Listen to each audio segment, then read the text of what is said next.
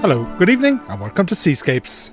On tonight's programme, what should be done with the 3 Irish Navy ships which were recently decommissioned? And we have the embarrassing tale of what became of the last Navy ship which was sold. And you can own one of the country's most spectacular lighthouses. It's for sale, but with a hefty price tag.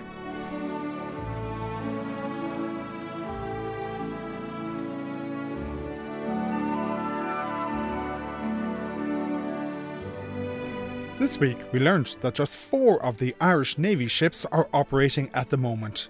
Last year we had a navy of 9 ships, but 3, the Kira, the Orla and the Etna, were decommissioned last July.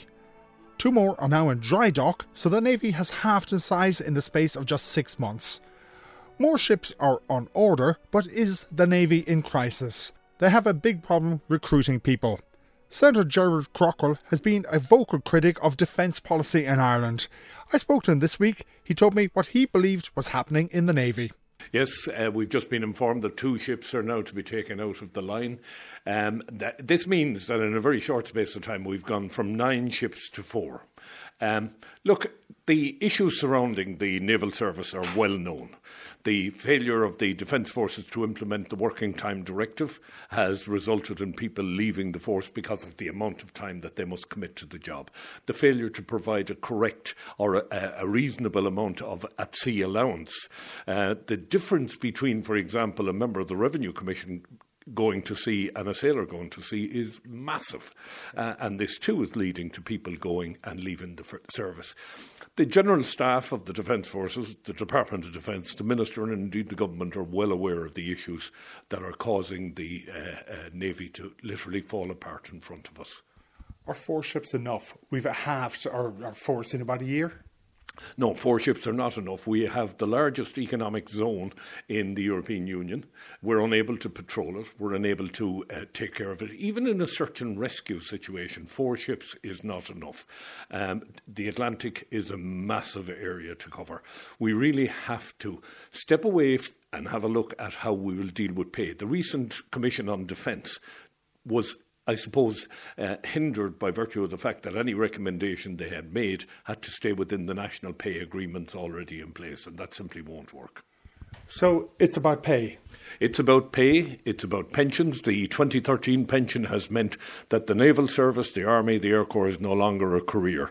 It is a short step into the private sector. Come in, get your qualification and move on. We do have new ships on the way though. Will we be able to man those? Yeah, I mean, the new ships that are coming in are going to require half the crew that are required for the ships that are currently in place. There's some debate and discussion as to their suitability for the Irish Sea. The Irish Sea is particularly rough. We're also getting this something called a mixed purpose vehicle or mixed purpose vessel. Yeah, the mixed purpose vessel is something that has been on the horizon for quite some time, and this is to allow for helicopters to land on board the ship. But it's also, I think, to transport large pieces of equipment. So say we were going to Lebanon, they could transport everything by sea. Yeah, the theory is great, and that is true. That's exactly what they would be capable of doing. It's a nice idea, but I would much rather see us working towards building the naval service back up to its establishment, fixing the problems that are causing young men and women to leave. Even commissioned officers now. In one case in the naval service, we had an entire apprentice class bought out by a private company. We cannot continue the way we are. The pension has to be fixed, the pay has to be fixed, the going to sea allowance has to be fixed, and the working time directive has to be fixed. If we don't fix those, we won't have a navy. We also have an issue where there are 3 ships being disposed of at the moment. They're not going to be sold. They're going to be scrapped. Probably scrapped. Maybe one might be turned into a museum piece. Yeah, it's my view that 2 of those ships should be museum pieces, one possibly in Galway and one in Cove in Cork. The 3rd one, if you want to scrap it, fine, if it has to be scrapped. Let's scrap it though. Let's not do what we did with the last ship and make somebody a multi-millionaire out of flogging it off for half nothing. There is the question then of what should happen to those decommissioned ships. The Department of Defence said this week that the Minister had decided in recent weeks that 2 are to be recycled or scrapped, while talks are underway on a proposal by Dublin Port to keep the Ellie Etna as a museum piece there. Joe Hose is one of the country's very few shipping line owners. He runs Coastline Shipping in Cove in County Cork. I asked his expert opinion on what should happen to the decommissioned ships, and he also told me of the embarrassing tale of what had happened to the Ashling, which ended up in the hands of a Libyan warlord. They're all built 1984, 84, 85, and the Irish Navy or the Irish system appears to get rid of them on age grounds only. But these ships are in perfect condition, and if they were in the commercial world, if I had vessels in the same condition, I would be absolutely over the moon. Okay, is it possible to sell a Navy ship? They had difficulty the last time. They did, and I was one of the people who offered. There was only two people offered for the last vessel, and I was the first person to offer for it, and then my colleague decided he wanted, so I left it to him. So what happens is, it's a bit like somebody auctioning a fire brigade. The fire brigade might have only 12,000 miles in it. It might be 10 years old, or might be 15 or 20 years old. But there isn't much use for a fire brigade. So in its second life, there is no, even though it's perfect, there is no real market for it. Bearing that scenario and bring it back to the ships. The ships are exactly the same way. There isn't really a great future for the Orla or the Kira, which are patrol vessels. They have enormous engines. They can do 25 knots. They absolutely guzzle diesel. They couldn't keep fuel to them. And they are small and not really usable in any other circumstances other than some type of patrol. Whereas the Etna is a bit different. She has a high freeboard. She is very suitable for offshore work. She has a helicopter hangar. She has a good accommodation. Mechanically, she would be perfect. Hull-wise, she would be perfect. The difference between a naval vessel and a commercial vessel is the tanks of those vessels would be absolutely in perfect condition, because they wouldn't be getting any grab damage. They wouldn't be berthing and unberthing in awkward places and getting bangs and dents, which would break the coating of the tank, and therefore you'd be getting rust. Whereas these ships, the tank coatings in these ships would be absolutely in perfect condition, and therefore it's the tanks of the vessel are really the bones of the ship. If the tanks of a vessel are rotten, the ship is useless. Okay, now I have a statement from the Department of Defence. They say that the LE Kira and the LA Or will be disposed of by safe and environmentally sound recycling methods, i.e. they're going to be scrapped. Could they sell them? You see, I know the situation of the state. The last three vessels, one Coveney gave away to the Maltese Navy for nothing. That vessel is still in operation and is still in absolutely perfect condition and operating every day. The other one was sold to Nigeria for 300,000. I was at the auction in Cork, and these two guys bought it. That vessel wound up in some kind of patrol or something like that in Nigeria, where she is today. Okay, and the third then ended up in the hands of a warlord in Libya. Yeah, now I can tell you the whole story about that, because I was involved in that. That vessel I bid at 100,000 for at the auction, and my friend Dick van der Kamp bid at 110, and he got it. And then he took it to his yard in Rotterdam, and he asked 750,000 for it. He was expecting somebody from, say, like an oil company that needed a vessel for patrolling a pipeline or something of that description, or maybe somebody that might like to convert it to a yacht, which was done with the Deirdre. But anyway, this lady turned up. Now, this is true because I was there myself, and driving a Mercedes, and she arrived into his office, and she said, "I understand you have a vessel for sale called the Avonmore." Now, how did it get the name Avonmore? It was originally Ashling. He says to me, "I'd like to put some Irish name in it." And he says, "I see butter for sale, Kerrygold in Holland." He says, "Will I call her Kerrygold?" "Oh, Jesus," says, "I don't call her Kerrygold." He says, "There's another brand there." He says, "Called Avonmore or something." I said, that's the one, because I said Avonmore. So that's how she got the name Avonmore. That's true. But anyway, this lady arrives in and she says, you have this vessel for sale, Avonmore. I said, yeah. So she said that she was from United Arab Emirates and that she'd like to look at the vessel. So the vessel is where his office is. The vessel is only a couple of 300 or 400 yards. So she went down. She said she'd like to see it. And she said, she says, I'd like to buy it. And he said, you'd like to buy it? Yes. She says, just tell me what you want for there and I'll buy it for you. This is the way the conversation went. He says, you don't buy a ship like that, he says. He says, you have to send surveyors and you have to survey it and all the rest of it.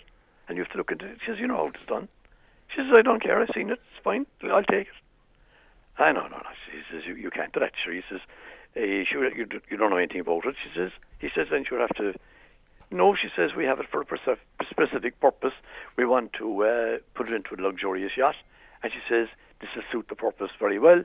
And we've already looked at your website, we've seen it, and we're happy with it, and that's it. She says, tell me what you want for it. I'll buy it. I'll give you the money now. Jeez, he says, that sure never saw anyone to buy a ship like that. And this man would have sold about 300 ships in his time. He never saw anything like it. So she came back to the office. But he said, I'll have to do up an MOA for this vessel. And that'll take me about 2 or 3 hours. And then he said, I'll have to tell you all about the registration. She said, that's fine. I'll have people who look after that. She said, how much do you want for it? So anyway, they made a deal. She said, right, what's your bank details there and I put the money in your account? And he says, sure, I got to do an MOA there. She left her card and she left. And she said, this is the name of the company that I wanted in. And that's fine. So she did all that. And he made up an MOA, memorandum of agreement, and it's a Norwegian sales firm. It's international firm. Everybody knows it. And you sign your name about 25 times. And she came back at 3 o'clock. Jeez, the money was in his account. And he got her to sign all the documents. She signed it.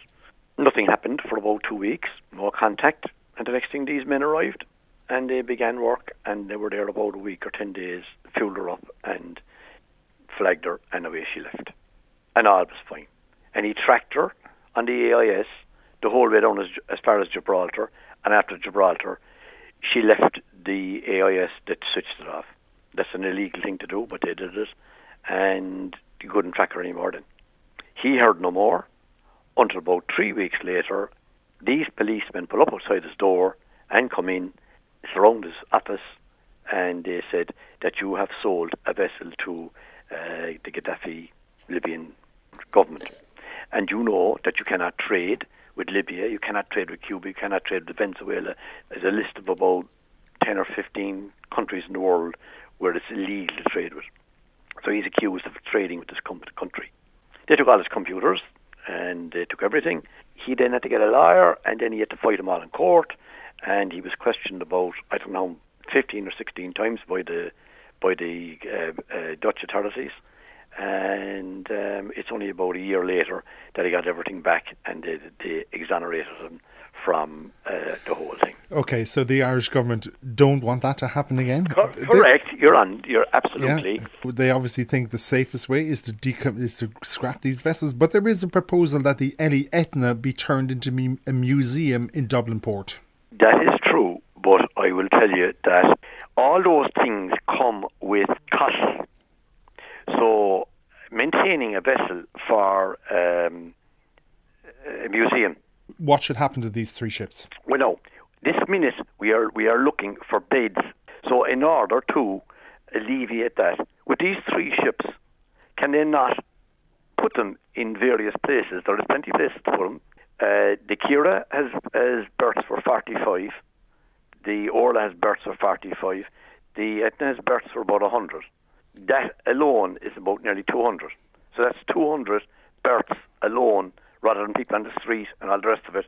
They have catering facilities, they have day facilities. The vessels could be occupied at least to some productivity. Would I not give them as a prize to the Ukrainian Navy and say, here you are, there's 3 vessels for nothing? Joe Hose of Coastline Shipping, and I don't think there's very much in the shipping industry that passes him by. Norman Freeman spent many years at sea, having joined the Marconi Company as a radio officer as a very young man. Tonight he remembers how Marconi recruited him from his college in Dublin. At one time, long before the era of satellites, the Marconi Company was the leading supplier of radio communications and navigational equipment to shipping. It also employed the men to operate it. They were called radio officers, and their job was to maintain contact between ship and shore and look after the radar and other navigational aids.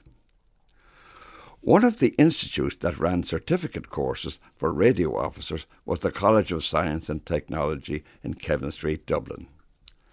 The Marconi Company supplied all marine equipment to the college and was well got with it. I was one of the students there.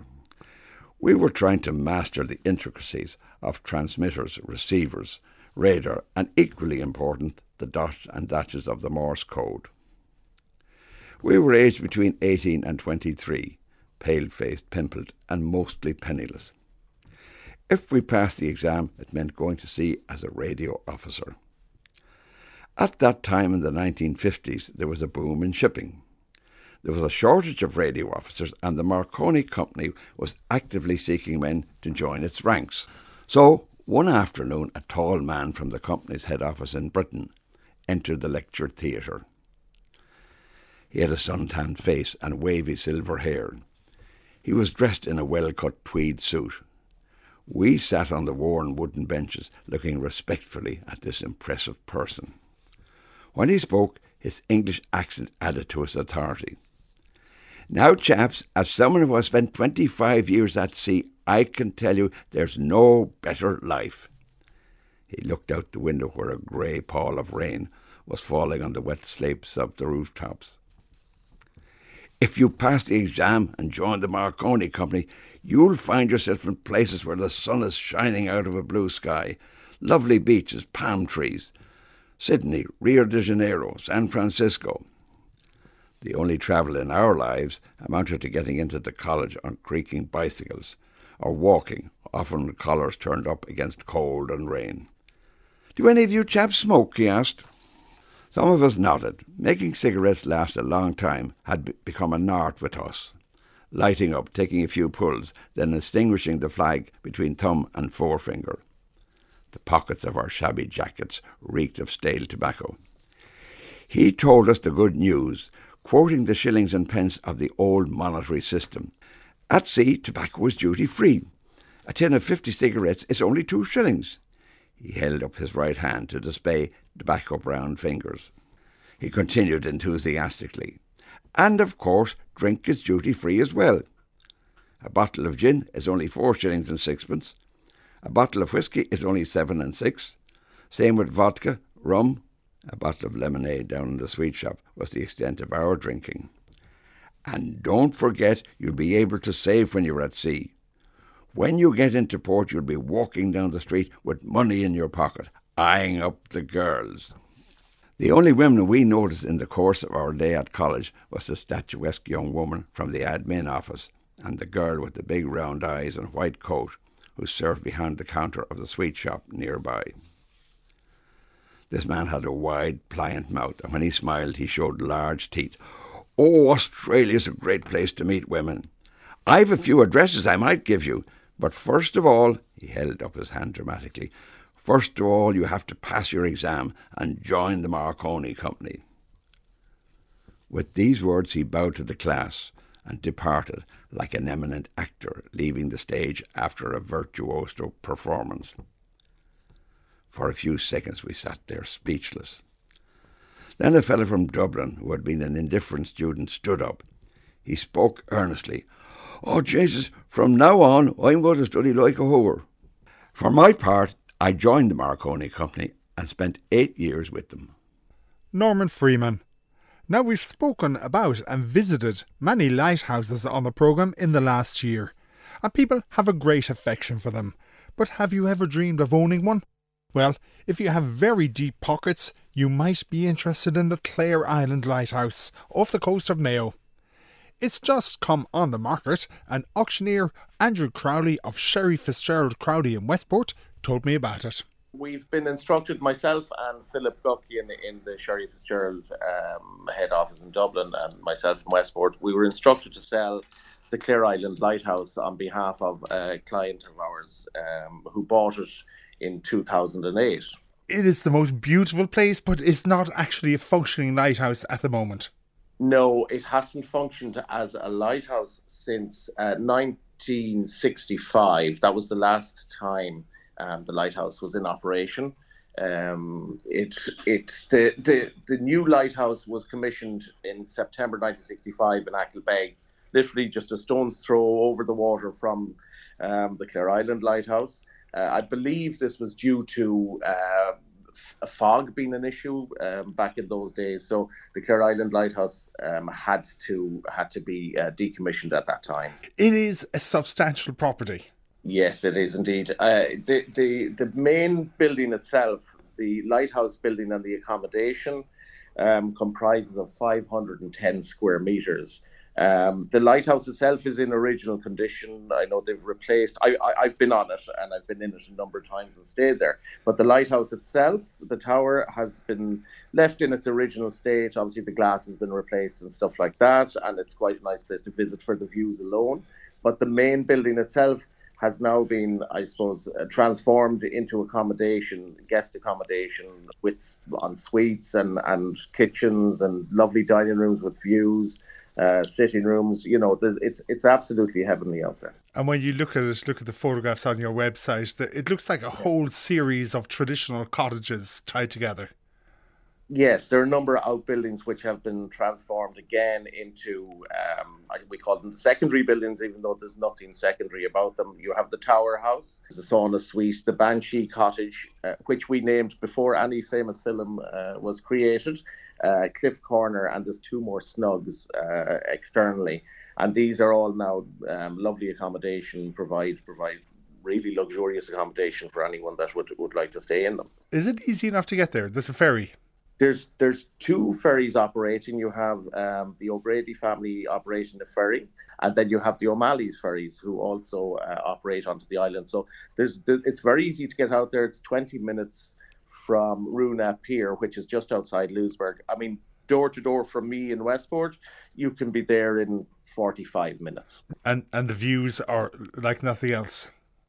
You can't avoid the views at any stage. I stayed there, as I said, for a weekend, and to wake up looking out at the sea, and it's absolutely heavenly. You're away from it all. It's a great place to just relax, kick back, not watch television or go on your phones. There is Wi-Fi out there, of course, available, but it's just a lovely place to unwind. The price tag is pretty hefty.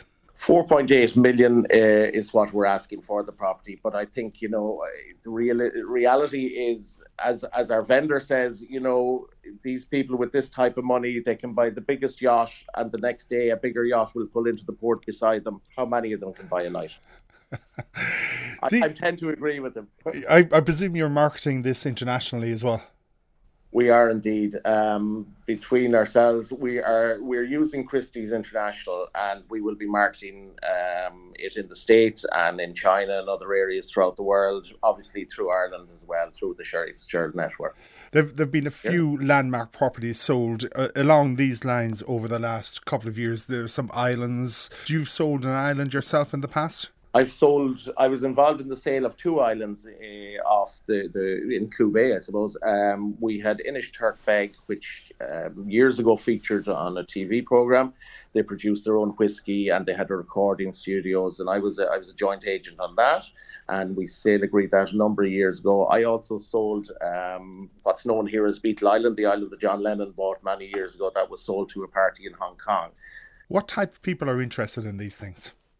Realistically, I don't believe our buyer will be Irish. I would be delighted if our buyer was Irish, but I would think most likely the buyer will either come from Asia or the United States. That would be my guess.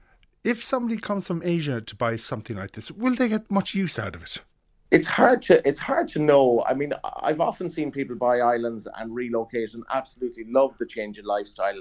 You have direct trains from Westport to Dublin, so within 45 minutes you can be on a train to Dublin. You have Knock Airport, which is a blessing. So it's not that difficult. It's not as isolated as one may think. It's also got a helicopter pad.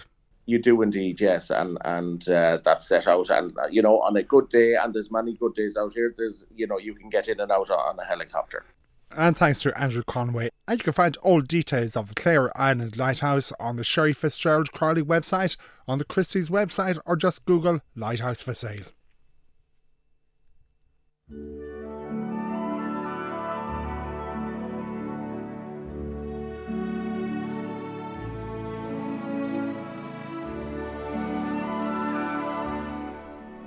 And that's it for Seascapes for this week. We're back at the same time next Friday. Everything on the programme is podcast. It's on our website, rte.ie/seascapes. And if you want to contact me or the programme, the email is seascapes@rte.ie. If you're anywhere on or near the water over the next week, stay safe.